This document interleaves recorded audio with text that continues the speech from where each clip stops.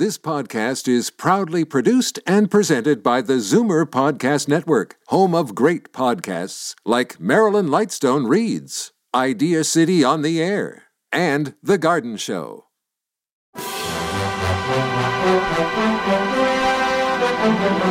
It's Zoomer Radio's Theater of the Mind with Frank Proctor. Open your mind as we fill your head with amazing thrills, chills, and laughs. Theater of the Mind. The best love programs from radio's golden age. Only on Zoomer Radio. Now, here is your master storyteller, Frank Proctor. Well, thank you, and welcome to the show. Dimension X was not the first adult science fiction series on radio, but the acquisition of previously published stories immediately gave it a strong standing within the science fiction community, as did the choice of established writers within the genre, Isaac Asimov, Robert Bloch, and Ray Bradbury, to name a few.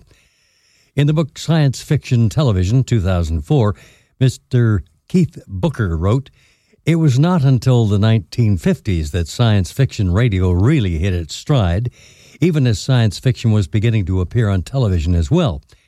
Radio programs such as Mutual's 2000 Plus and NBC's Dimension X were anthology series that offered a variety of exciting tales of future technology, with a special focus on space exploration, including alien invasion, though both series often reflected contemporary anxieties about the dangers of technology. Sponsored by Wheaties, we're about to hear a well-written, mind-boggling story about a couple who shrink to atomic size and land on the electron planet of an atomic solar system. Somewhere in Europe, a man is walking through the darkness down a cobblestone street. It's early evening still, only a little past 8, but the street is strangely deserted. He pauses to look behind him, then knocks quietly on a door. Wheaties presents Dimension X. Adventures in time and space, transcribed in future tense. Dimension X. On stage tonight, Dimension X. Another in the Wheaties' big parade of exciting half-hour presentations.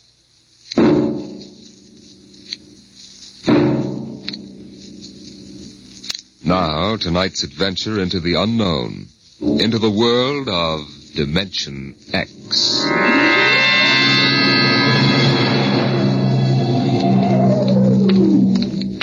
Somewhere in Europe, a man is walking through the darkness down a cobblestone street. It's early evening still, only a little past 8, but the street is strangely deserted. He pauses, looks behind him, then knocks quietly on a door.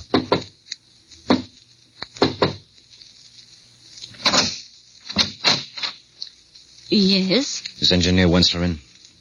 What is it, please? Mrs. Wensler? Yes. I'm selling brushes.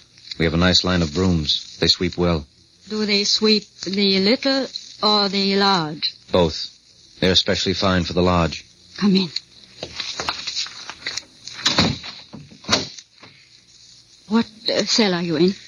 I'm not with the Underground. I'm an American, newspaper correspondent. It's all right.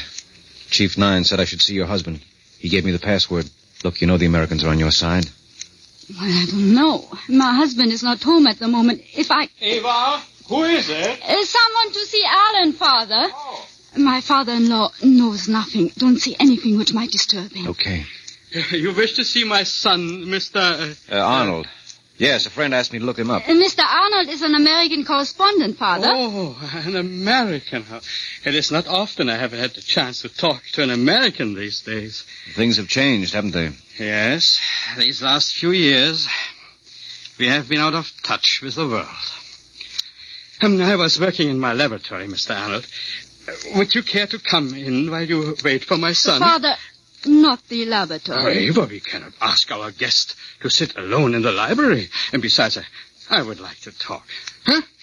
This way, please. Thank you. Mr. Arnold, I know nothing of politics. My only interest is science. Come, I will show you what we are doing. A most interesting experiment. Really very interesting. Dr. Wenzler. Oh, this is Dr. Erickson, my associate. Dr. Erickson, Mr. Arnold. An American. Yes. Dr. Wenzler, is it advisable to allow strangers in the laboratory? Oh, Mr. Arnold is my son's friend. Dr. Wenzler, you will recall that the last directive... It has no bearing on the work we are doing. Our experiment is in the field of pure science. It has no military application. But the directive said... Dr. Erickson, may I remind you that I am still in charge of this laboratory. Very well. If you will excuse me, I want to test a new diatomic catalyzer. We'll do that. Sorry, Dr. Wenzler. I'm afraid your friend Erickson doesn't like my looks. No. It's not that. It's just that he's worried. He's worried for me. Afraid that someone will misinterpret your visit and report me to the authorities. He's my most loyal and trusted assistant. But he tends to exaggerate the danger. Well, I hope you're right, Doctor. Say, this is some setup you've got here. That 10-foot plastic cylinder, what's that for? Every experiment must have a focal point, and that transparent cylinder is ours. Mm-hmm. The objects upon which we wish to work are placed inside and brought under the catalyzed beam over here. Eva! That's Alan now. Excuse me, I go and tell him. What is this experiment you're working on, Dr. Wenzler? A very interesting new problem. You say you are not a physicist or engineer, Mr. Arnold? No, I'm not, but I can follow you, if that's what you mean. Yes. Well, we have been working with the problem of subatomic particles. Now, in attempting to manipulate them, to bring them closer to each other, we have discovered that we can shrink objects, reduce them in size. Well, that's very interesting. How much can you reduce them? Half size? Oh, much more. We can make objects become microscopic and still retain their characteristics. Doesn't seem possible. We can make them even smaller, much smaller. Theoretically, in fact, down to atomic dimensions. Well, as I said before, I'm no expert, Dr. Wenzler, but tell me, what's the point? What good does it do to shrink anything down to that size? You do not understand. Man has never actually seen an atom. But if we can reduce a camera and recording instruments to the atom size, then we would know the secrets of the universe. Mm-hmm. There you are, Mr. Arnold.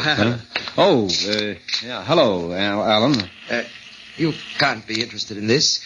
Why don't we go into the study and talk? But Mr. Arnold is interested. Well, sir, maybe I'd better talk to Alan at that. Excuse me, Dr. Wenzler. I'm meaning to ask you if you think you can get along without me for a few minutes. There's something I must do. It's important. Yes. So long as it will not take too much time. No, it won't take me long. It has been a pleasure, Mr. Arnold. I shall see you soon, I hope. Yeah, sure. Okay, Alan, let's go talk.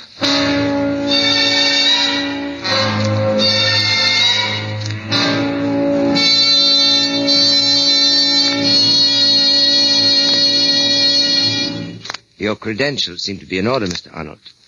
I talked to our chief after Ava explained why you were here. I don't agree with him. Look, Alan, you think the chief of your cell would have let me come here if he didn't think I was trustworthy and could help? I know, but... Public opinion can't be marshaled overnight, you know. Not even in America. Suppose the revolution is successful. It will be. All right, your only chance to make it stick will be in recognition by our government. And immediate help. Now, my stories can do a lot to lay the foundation for that. And with the date of the uprising so near... You know too much, Mr. Arnold. If this should leak to the secret police... Don't worry about it. It's my neck as much as yours. What do you think, Ava? Chief Nine said he was to be given the fullest cooperation. Very well, then. What do you want to know? Question 1. What makes you think this revolution really has a chance? You can't fight tanks and guns with just your bare hands. Mr. Arnold, we believe the Wenzler machine can solve our biggest problem. What's that? How to collect arms without being attacked by the secret police. Oh, yeah. Yeah, I see. Now, suppose we could reduce all our equipment. Electronic guns, ray gas, anti-tank blaster. Anything which could be brought in unassembled. Reduce it to so small a size that a woman's handbag could hold enough to equip a regiment. You see what that would mean? Yeah, sure. No one would think of looking for a cannon and... Precisely. But Father's machine and the cylinder were necessary for the reduction. That's why our supply depot is right here. Here? Yes. When the day arrives, we'll enlarge the arms and pass them out. Yes, but where's the stuff now? Eva, Yeah. please get me that model from the mantel. Oh, of course. Here you are. Take a look at this, Mr. Arnold. Well, that's a model of an anti-tank blaster, complete to every detail. Not a model, Mr. Arnold. This is an anti-tank gun, reduced in the cylinder by the Wenzler process. At the proper time, we shall enlarge it, wheel it out through the garage, and set it up. When the men assemble, we pass out the rest of the arms, and we have our revolution. A division of men, properly armed, can take the city. Let's get back to the laboratory. Father will think it odd that we have been gone so long.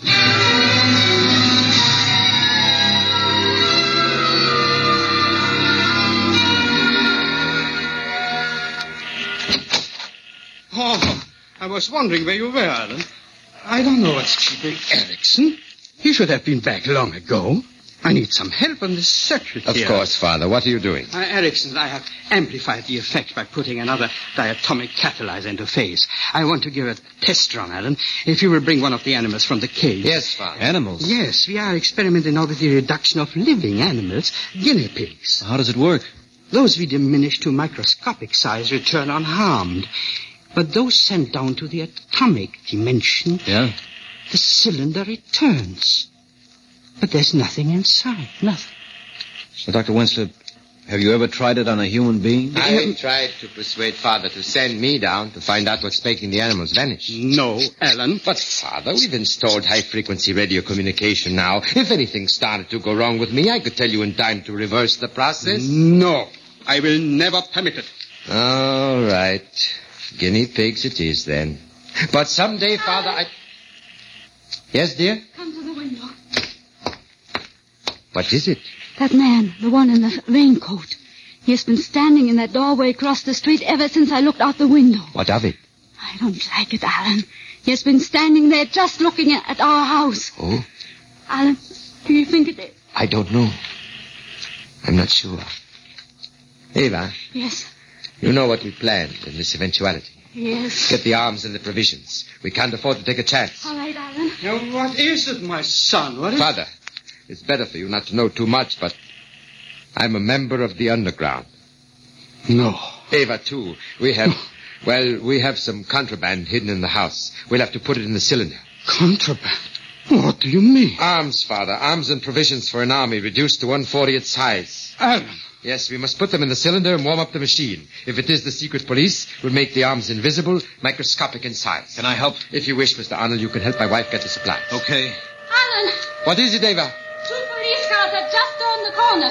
They're full of men. That changes matters. Father, you'll have to operate the machine yourself. Eva and I are getting into the cylinder. No, Alan, you can't. It's too dangerous. It's the only way, Father. Those are the secret police.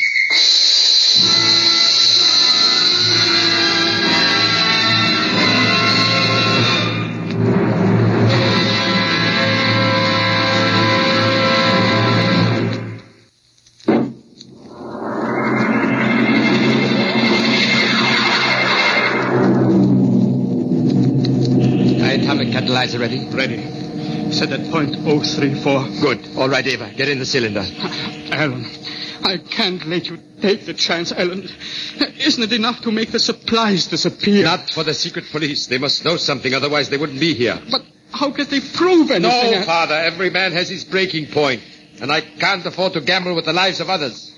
I don't know how I'd react on the torture. Torture? Oh, Father, you are naive. But don't worry, you'll be safe. Everyone knows you aren't interested in politics. Mr. Arnold is an American. Perhaps that will protect him. They're coming now. Oh, my son, what have you done? There's no time for recriminations now, Father. I'm getting in with Eva. Arnold, will you help my father with the machine? And after? Yes, I'll do whatever I can. Thank you. Now, take us down to submicroscopic size. Yes. Hold us down until the police have gone. Tell them we've left. They won't dare meddle with the machine. Tell them it will mean death to anyone who gets in the way of the beam. When they're gone, bring us back up. I'll maintain radio silence until I hear from you. Very well, my son. There they are. The machine's warmed up. Move over, Eva. I'm coming in. Let me... That's it. I've switched on the radio. If you can hear me, secure the porthole, Arnold. Okay, we hear you. Porthole secure. Ready, Father? Yes. Are the oxygen tanks all right? Ava? Yes. They're breaking down the door. Atomic setting 034. Preliminary release. Temperature? 27 degrees centigrade. 760 millimeters pressure. Hurry, Father. Very well. Now. Break count. Alpha 4, Beta 16, Gamma 0.12, temperature 30 centigrade, pressure 1100. Be careful. Holy mackerel, the cylinder's only 3 feet high. Open that door at once. Temperature 36, pressure 1800. It's getting too high. I can't do it.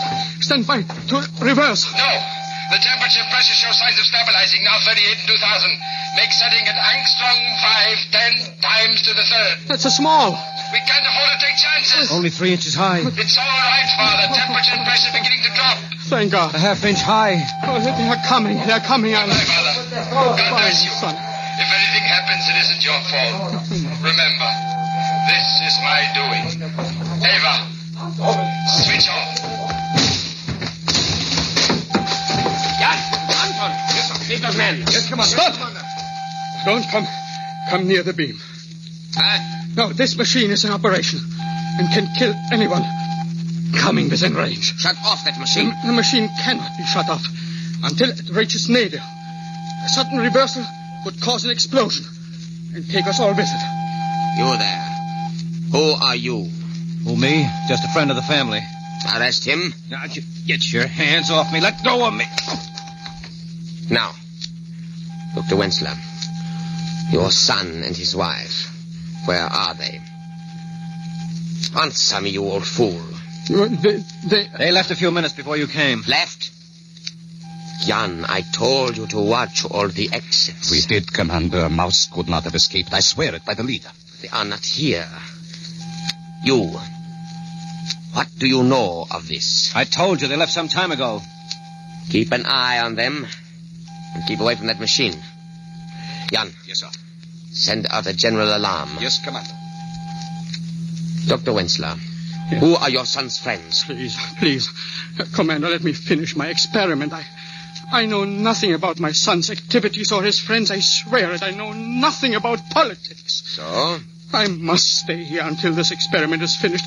It is too dangerous to be left unattended. Very well. Well, take the American to headquarters. The rest of you, search the house. Look here, I'm an American citizen. I demand... Erickson! Yes, my dear Wenzler. Have you found him, Commander? Erickson.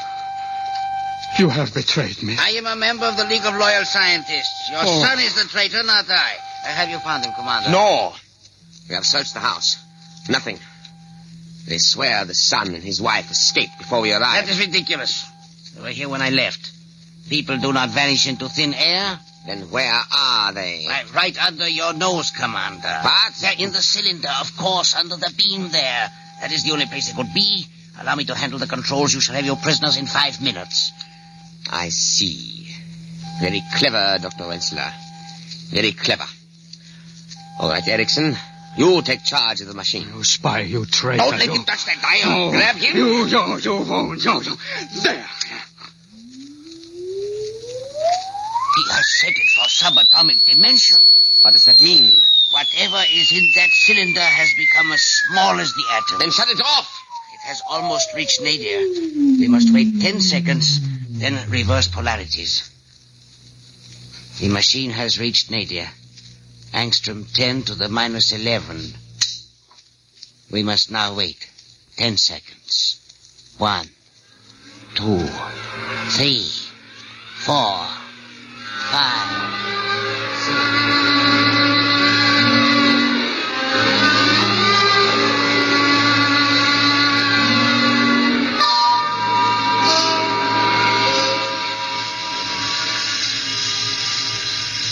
What's the matter, Alan?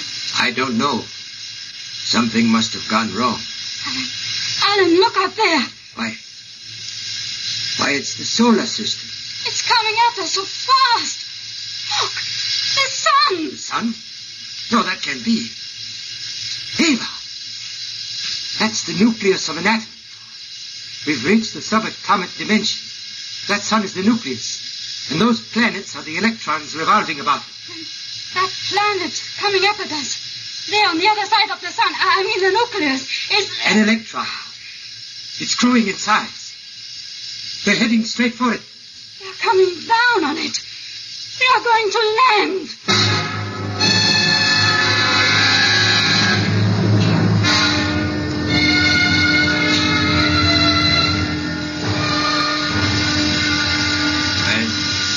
I guess we finally reached the nadir. We haven't shrunk for the past 2 or 3 hours. Where are we?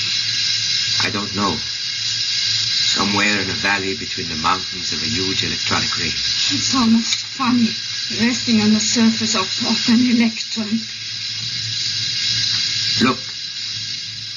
The soil under the floor of the cylinder. It looks like vegetation. Yes. Moss. Lichen. That's the last of the air. I've been expecting it to go out for the past 2 days. We have perhaps a half hour more. Eva, dearest. I know. There is one chance. That vegetation. That means there must be some sort of atmosphere on this electronic planet. We have to take that chance. Eva, are you willing to step out of the cylinder with me? Of course, my dearest. For whither thou goest, I will go. Thy people shall be my people, and thy God, my God. Where thou diest, I will... We haven't much time. Ready? Ready. All right. Open the porthole.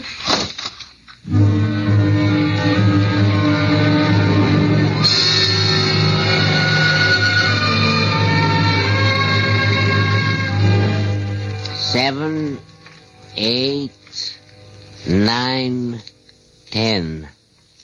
All right, 10 seconds. I shall now reverse polarity. I see something. The cylinder? Yes, here it is. Just a few seconds more and it will become normal size. A foot high. Keep that man quiet. It grows very rapidly. Yes. 3 feet high. 4. Now.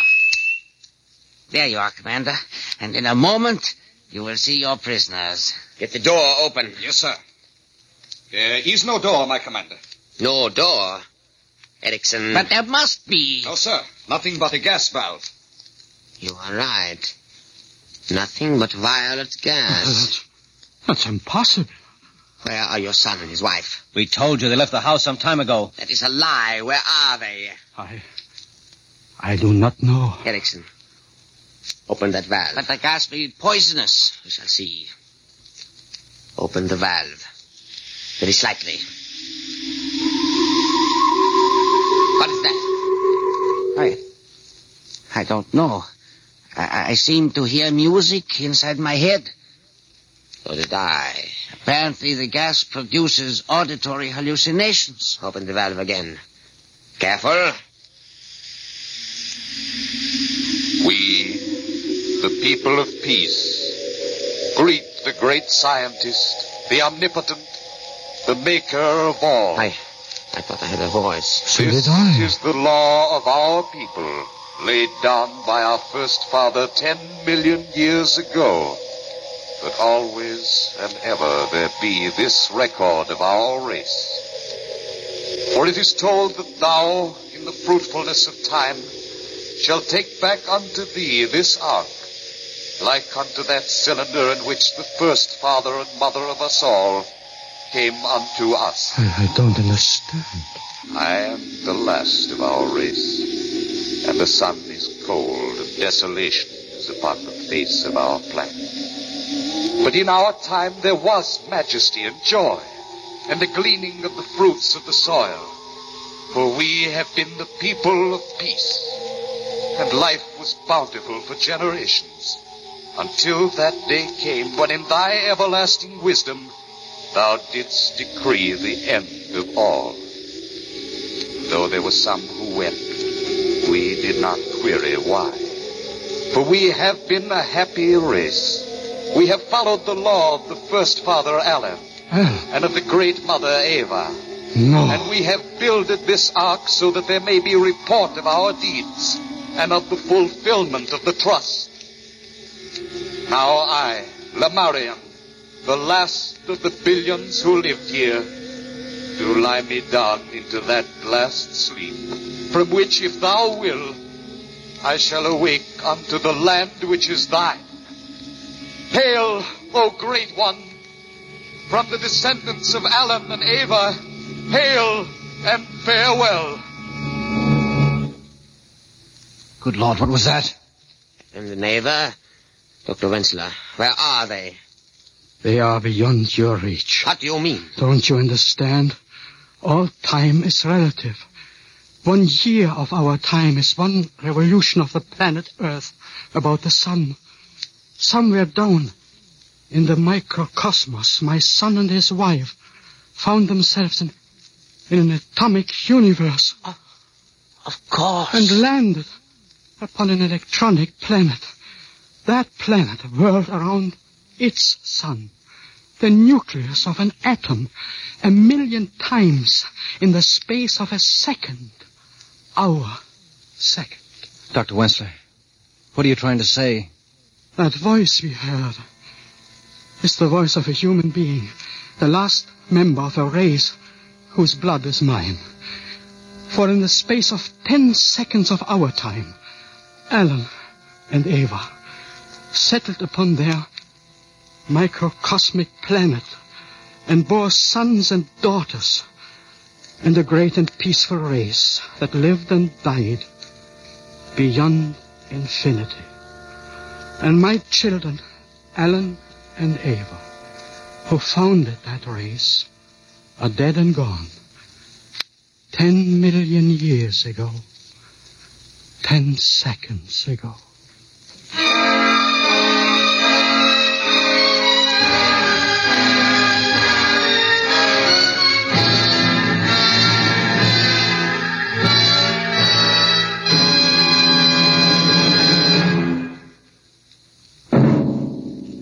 Tonight, Dimension X has presented Beyond Infinity, an original radio drama written by Vier Gerson. Featured in the cast were Les Damon as Arnold, Lotta Stavitsky as Eva, E.A. Krumschmidt as Dr. Wenzler, and Joe DeSantis as Alan Wenzler. Your narrator was Norman Rose. Music by Albert Berman. Dimension X is produced by Van Woodward and directed by Edward King. In a moment, we'll tell you about next week's show. And now, here is your Wheaties man, Frank Martin. This is Ed Prentice batting for Frank Martin to bring you a word from a fellow most of you know. Lucius, would you step over here, please? You bet, Ed. Folks, I'm Luke Kaplan. I've been playing shortstop for the Chicago White Sox practically forever. Yes, it is practically forever. This makes your 20th season, Luke. Do you think it's going to be a permanent job? Well, you know, Ed, I play baseball like I eat Wheaties. Just get set and plow right through. Wheaties and baseball just seem to go together. The Wheaties give me the energy to play more baseball, and a tough game gives me the appetite to eat more Wheaties. I think it's a real nice arrangement. Well, Mr. Appling, if you're happy, so are we. Thanks a million to our real Wheaties champion, Luke Appling. And folks, if you haven't had the pleasure of Wheaties lately, have some tomorrow. Wheaties, breakfast of champions. And eat happy. Next week, a strange story of other worlds. The story of the barbaric Potters of Thirst. Another adventure into the unknown world of tomorrow. The world of... Dimension X.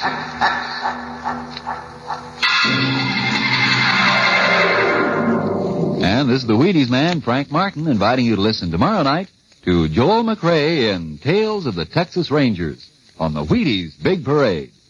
See you then.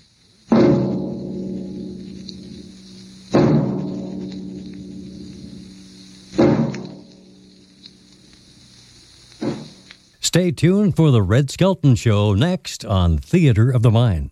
Time now for Red Skelton to bring a smile or three. He has stars on the Hollywood Walk of Fame for his work in radio and television, also appeared in burlesque, vaudeville, films, nightclubs, and casinos, all while he pursued an entirely separate career as an artist. Skelton began developing his comedic and pantomime skills from the age of 10 when he became part of a traveling medicine show. He then spent time on a showboat, worked the burlesque circuit, and then entered into vaudeville in 1934. The Donut Dunkers pantomime sketch, which he wrote together with his wife, launched a career for him in vaudeville, radio, and films. His radio career began in 1937 with a guest appearance on the Fleischmann's Yeast Hour, which led to his becoming the host of Avalon Time in 1938.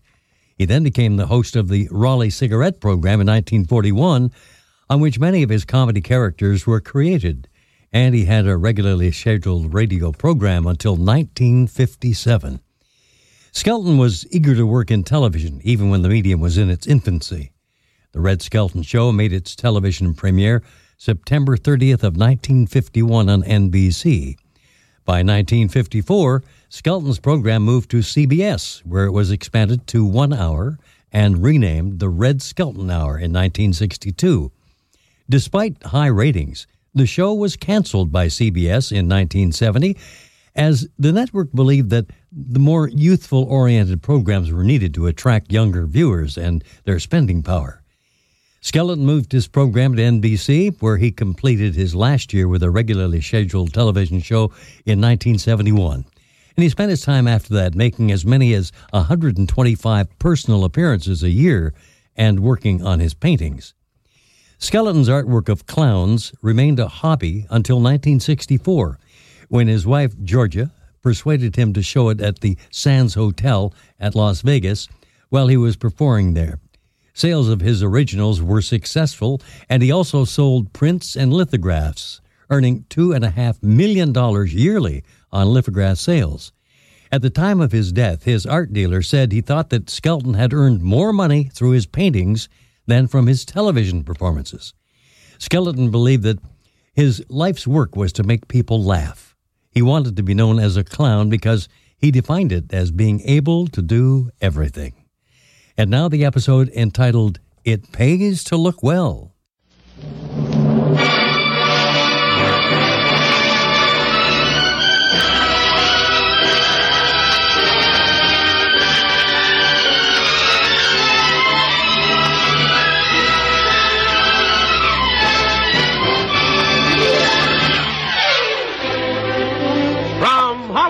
The Raleigh Cigarette Program, starring Red Skelton with David Forrester and his orchestra, our singing star Anita Ellis, Gigi Pearson, Verna Felton, Pat McGeehan, and yours truly, Rod O'Connor.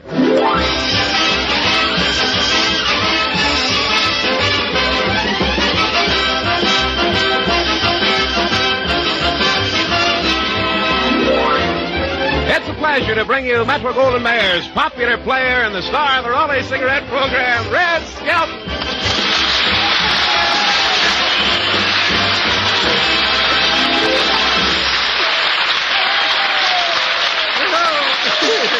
Thank you. Thank you very much. Somebody thinks it's a hog calling contest over here. Thank you and good evening, ladies and gentlemen. Well, Rod, what's new with you? Oh, nothing much, Red. I've been reading a book entitled Advancement of Science by Farnsworth Aslop. Oh, you mean Jimmy Starr's little boy, huh? Any good? Oh, yes. Say, did you know, scientifically speaking, that love is merely an increase in blood pressure and pulse rate? You can get the same effect by touching your toes 10 times. Oh, come now. Surely you've left something out. And you know, until I read that book, I never realized how amazing mechanical inventions are. Oh? Take my electric toaster, for instance. Oh? Or take my record changer. Or take my typewriter. You got any white shirts? I'll have to go get my truck. I can't just haul away. You know, the two greatest scientific advancements are plastic surgery and television. Oh, well, they go hand in hand. You know, when television gets in, I'm going to need plastic surgery. Well, I won't need plastic surgery. Oh, you'll need a girdle. Either that or they have to show you in sections. I can just hear a program coming on now and saying, "Good evening, ladies and gentlemen. We now present Rod O'Connor in 10 episodes." See, I couldn't get it all in myself. Hey, I wonder how far off television really is. Well, Red, in less than 3 years, your face will be in everybody's living room. No kidding. Mm-hmm. That's one of the dirtiest tricks science has...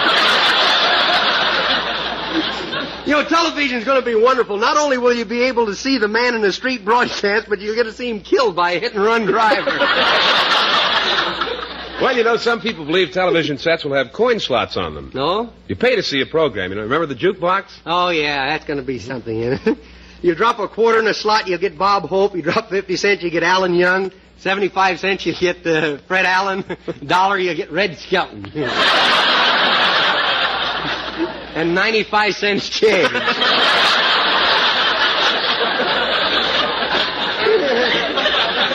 You know, they're also working on an invention where you can drop a dime in a slot and get a sample of the product you're listening to. Oh, well, now that's really going to save a lot of people from running down to the corner drugstore in their pajamas, you know. They always say, get that tonight, you know. Can you imagine being listening to some face cream program, see? And you drop a dime in the slot, and Lord Esther's wife lets you have it right in the kiss.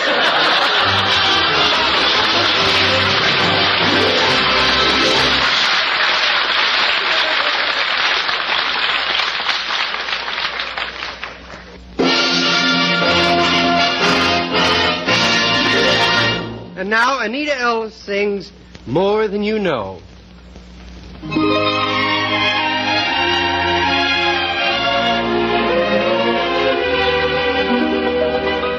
More than you know, more than you know, man of my heart, I love you so.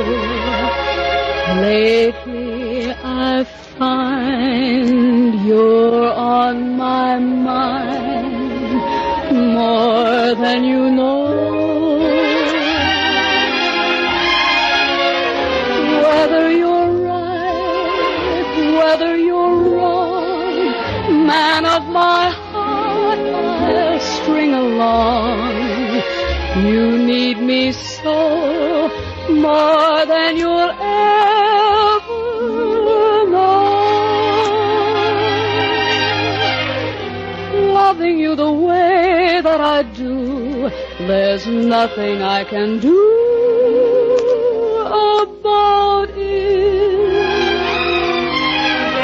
Loving may be all you can give, but darling, I can't live without it.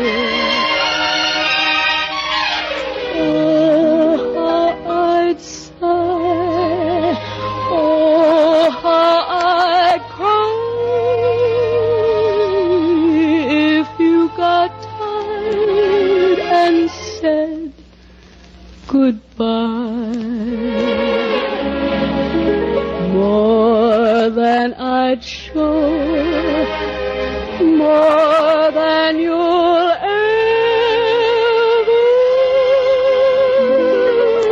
know.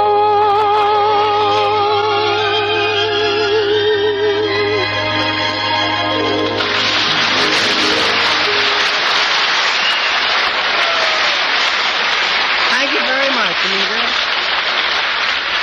And now we open the Skelton Scrapbook of Satire to a story entitled It Pays to Look Well. Our characters are fictional. If there's any similarity to persons living conditions ain't too good, are they? Chapter 134 is entitled The Cowboy and the Tailor.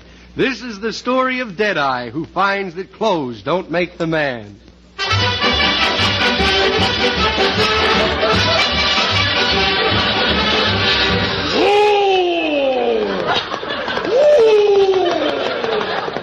Oh, come on, horse boy! Boy, I wish I had a horse like yours, McGregor. Old Sardo here, it's pretty hard to handle. Well, I'll tell you, Deadeye. Maybe that big saddle bothers him. What big saddle? I'm riding him bareback.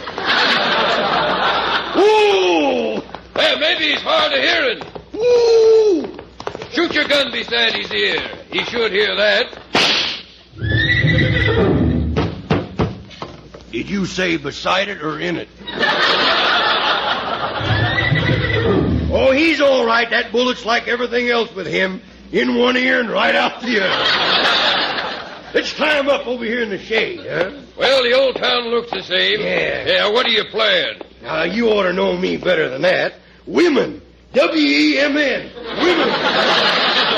You don't look very presentable to be talking to women. Look at your shirt. It's all dirty and your spats is ragged. What spats? Oh, them darn long underwear. They slipped again. I look pretty bad, don't I, huh? You look like B.O. Plenty's eyebrows. Before he combs them out. Yeah? You should have said John L. had been more striking, you know. I'm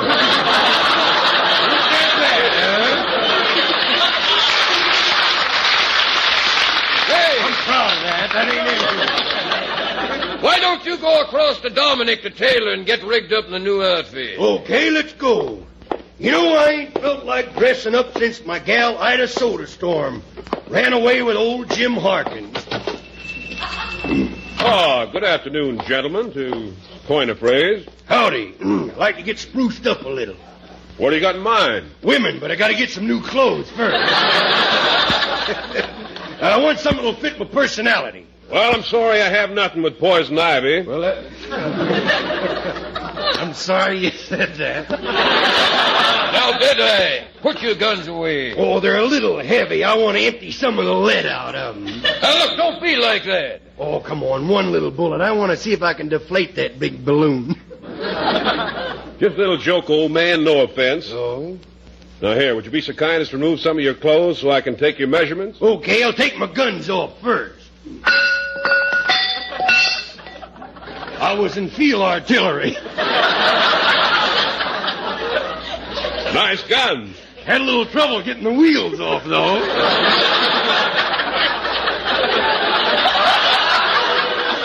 Well, now I'll take off my Mackinaw. Now my Macintosh. Now my fur vest. Now my shortskin vest. Now my wool vest. Well, I'll be. What's wrong, Deadeye? You know that windbreaker I shot a guy for stealing a year ago? Yeah? It just came to it. Okay, take my measurements. Now, let's see. Shoulder, 29. Yeah. Waist, 52. Chest, 25. Chest, 25. Now wait till I expand it, will you? That's more like it, 25 and a half. Right arm, 35. Left arm, 21. Left arm, 21? How did that happen? Well, me and my wife have twin beds, and she likes to sleep holding hands.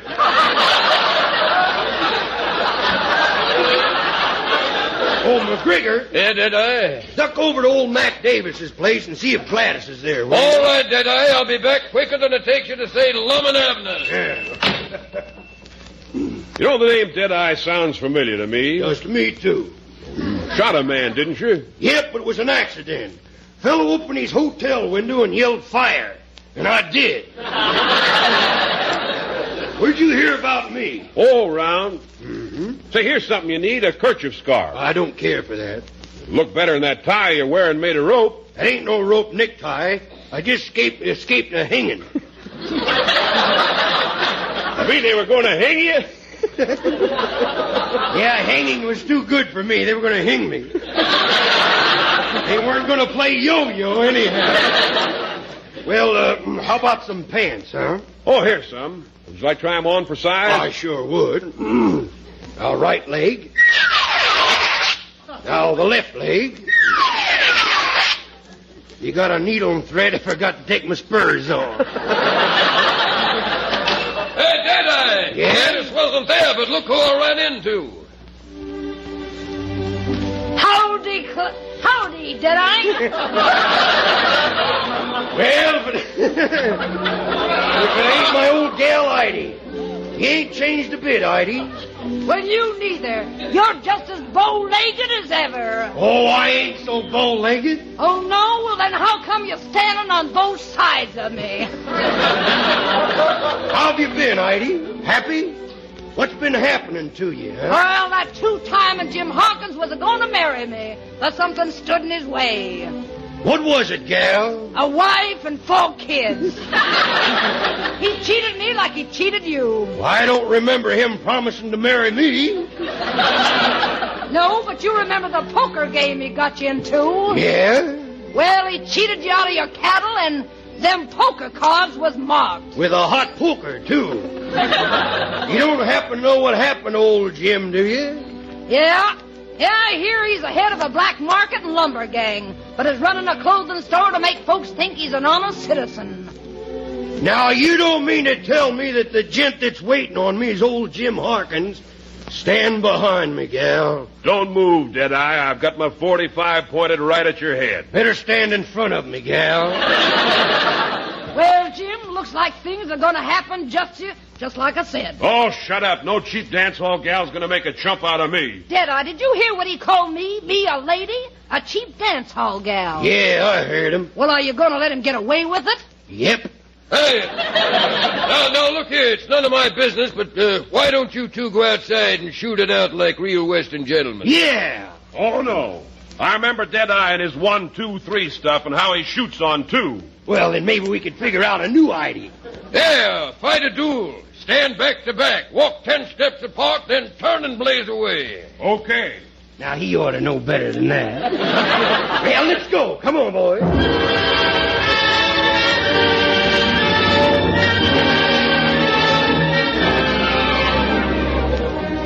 All right, back to back. Draw your guns. Now start walking. Hey, Deadeye, stop following him. I'm sorry, I hadn't noticed. Now start all over. Okay. Start walking. 10 steps, then turn. Okay. 2, 4, 6, 8, 10. That's what he gets for not doing his homework. And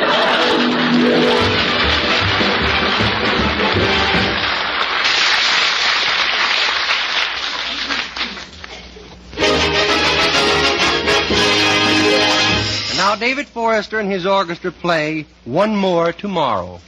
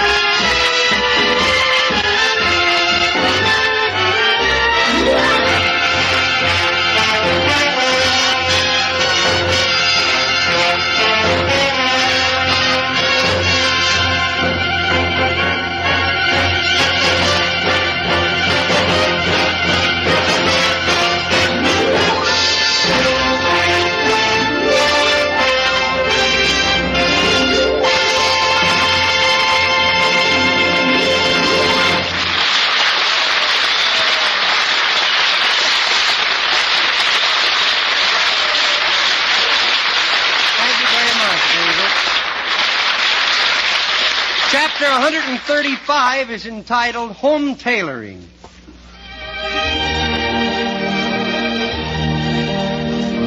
The finest tailoring in the world is done by the mothers and the grandmothers at home. Of course, it's no surprise that the mean little kid gets a cut-down suit.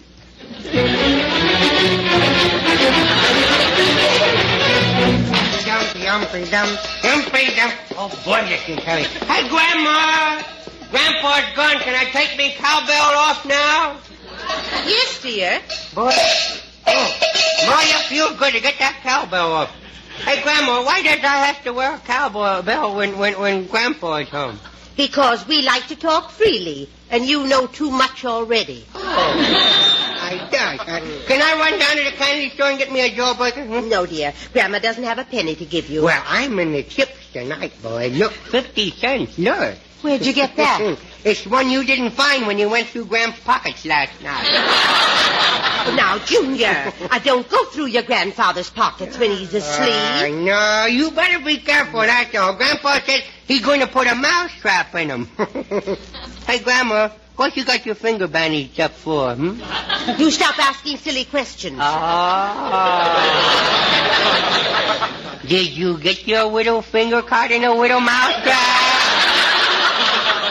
No, Junior. It was a big mouse trap. Oh, well, looks like Grandpa took me suggestion after all, huh? I told him he'd get better results if he used a gopher trap. But I still don't see how I missed that $50. Well, it wasn't in the suit you was ramsacking, see? Oh. It was one hanging in the closet. Now look how black the fire made it. Look. What fire? Well, now, don't get excited. I'm going to tell you about it. You see, there was a hole in his pocket, and it fell through into the seam. See, so I had to burn up the suit and scrape the ashes for the $50. You're kidding me. You just keep laughing, kiddo, that's all. I ought to spank you until you can't walk. Oh, yeah? What, you going to spank me till I can't walk? What are you going to do, spank me feet? I knew someday she'd realize she's wearing me body out. Oh, Junior, you're bad. No. I was going to take those old suits and make me something to wear. Well, the coat is still good. But I needed the pants to make the skirts. Oh. Oh, well, maybe I can make you a suit out of the coat. Oh, no, that's nice. But go get my sewing basket. Okay, I couldn't get the sewing basket. Well, here it is. Can I borrow the scissors? I want to cut this picture of George Washington off of this green piece of paper here. No! Put them down. What? What do you want to do, fall on those sharp points and dull them? Well,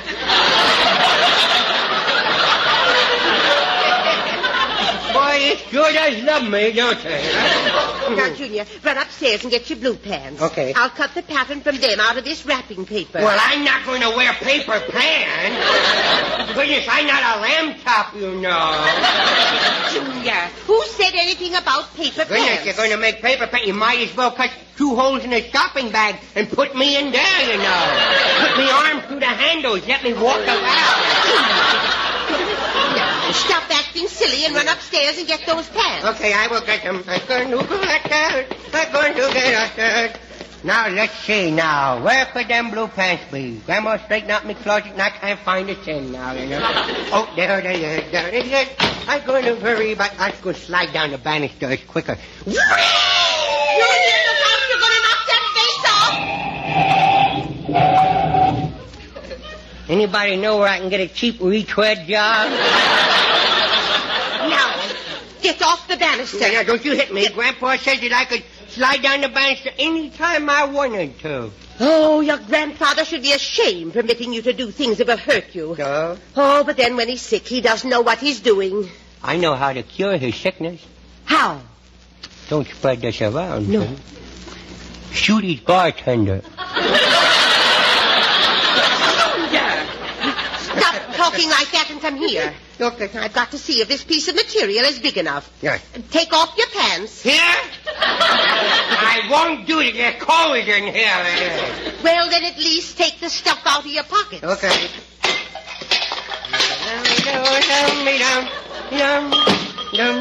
You want me to empty my back pockets, too? Here, Let me help you up on the chair. No, don't grab me under the arms. I'm tickling. Lift me up on my ears like a rabbit. Stop talking like an idiot. Well, I can't help it. It was inherited, you know. Yes, and you know from which side of the family. Yeah, I know. I know all right. And Grandpa agrees with me, too. If only you'd try to be intelligent just for once. Well, I will if you'll buy me a dog. Well, A widow dog. What kind of a dog do you want? A widow black and white one. No. I mean, what breed of dog? He breathes through his nose, I guess. You want a mama dog, dog. No, you can't have one. Why? They always have fleas. Well, the kind I want has puppies. Now, just forget I said anything. No. There now. Yeah. I'm tired. I'm going to sit on the back of the chair until you is ready. No, don't do that. It'll tip over with you. Oh, behave me! I broke me with a skull. Now, you didn't break your skull. Yes, I did. I fell and broke me skull. Oh, poor baby. He fell and hurt himself. Yes, I hurt me skull. He's scared. I'm scared. Bless his little heart. Yes, bless his little heart. Look, I put a dent in my head. Look. Well, stop putting dents in your head. It's hard enough to get hats to fit you. Now, stand still and you won't get hurt. Okay. Oh, where is my needle? No, here it is. Go ahead, now fret it. Thank you. Yeah, now fret it. What you smelling it for? I'm not smelling it. It's dark in here. I can't see it. Oh, I thought you were smelling it. Junior, your fingers are smaller than mine. Yes. Pull the thread through the needle, will you? Now, hold it down here. Where is it? Don't look at it so close. You'll get cross-eyed. Cross-eyed? Is that why I see two needles now? Junior, stop that. I'm not doing nothing. Well, look at your eye. I can't. My nose is in the way. Well, the only way to straighten them is to tap you on the back of the head. Here. Straighten them. Don't knock them out. Here.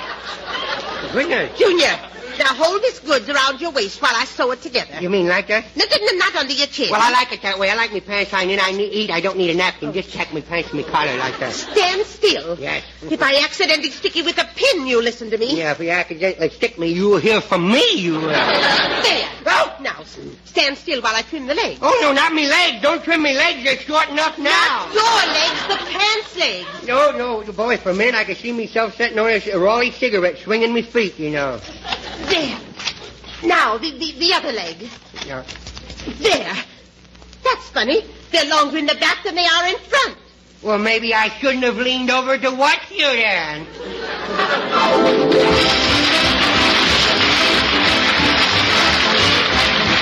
Remember, we'll all be back with you next Tuesday at this same time. Until next Tuesday, then. This is Red Skelton saying goodbye now, and thanks for listening. And by the way, the Policeman show's the 22nd and 23rd. I'll be there.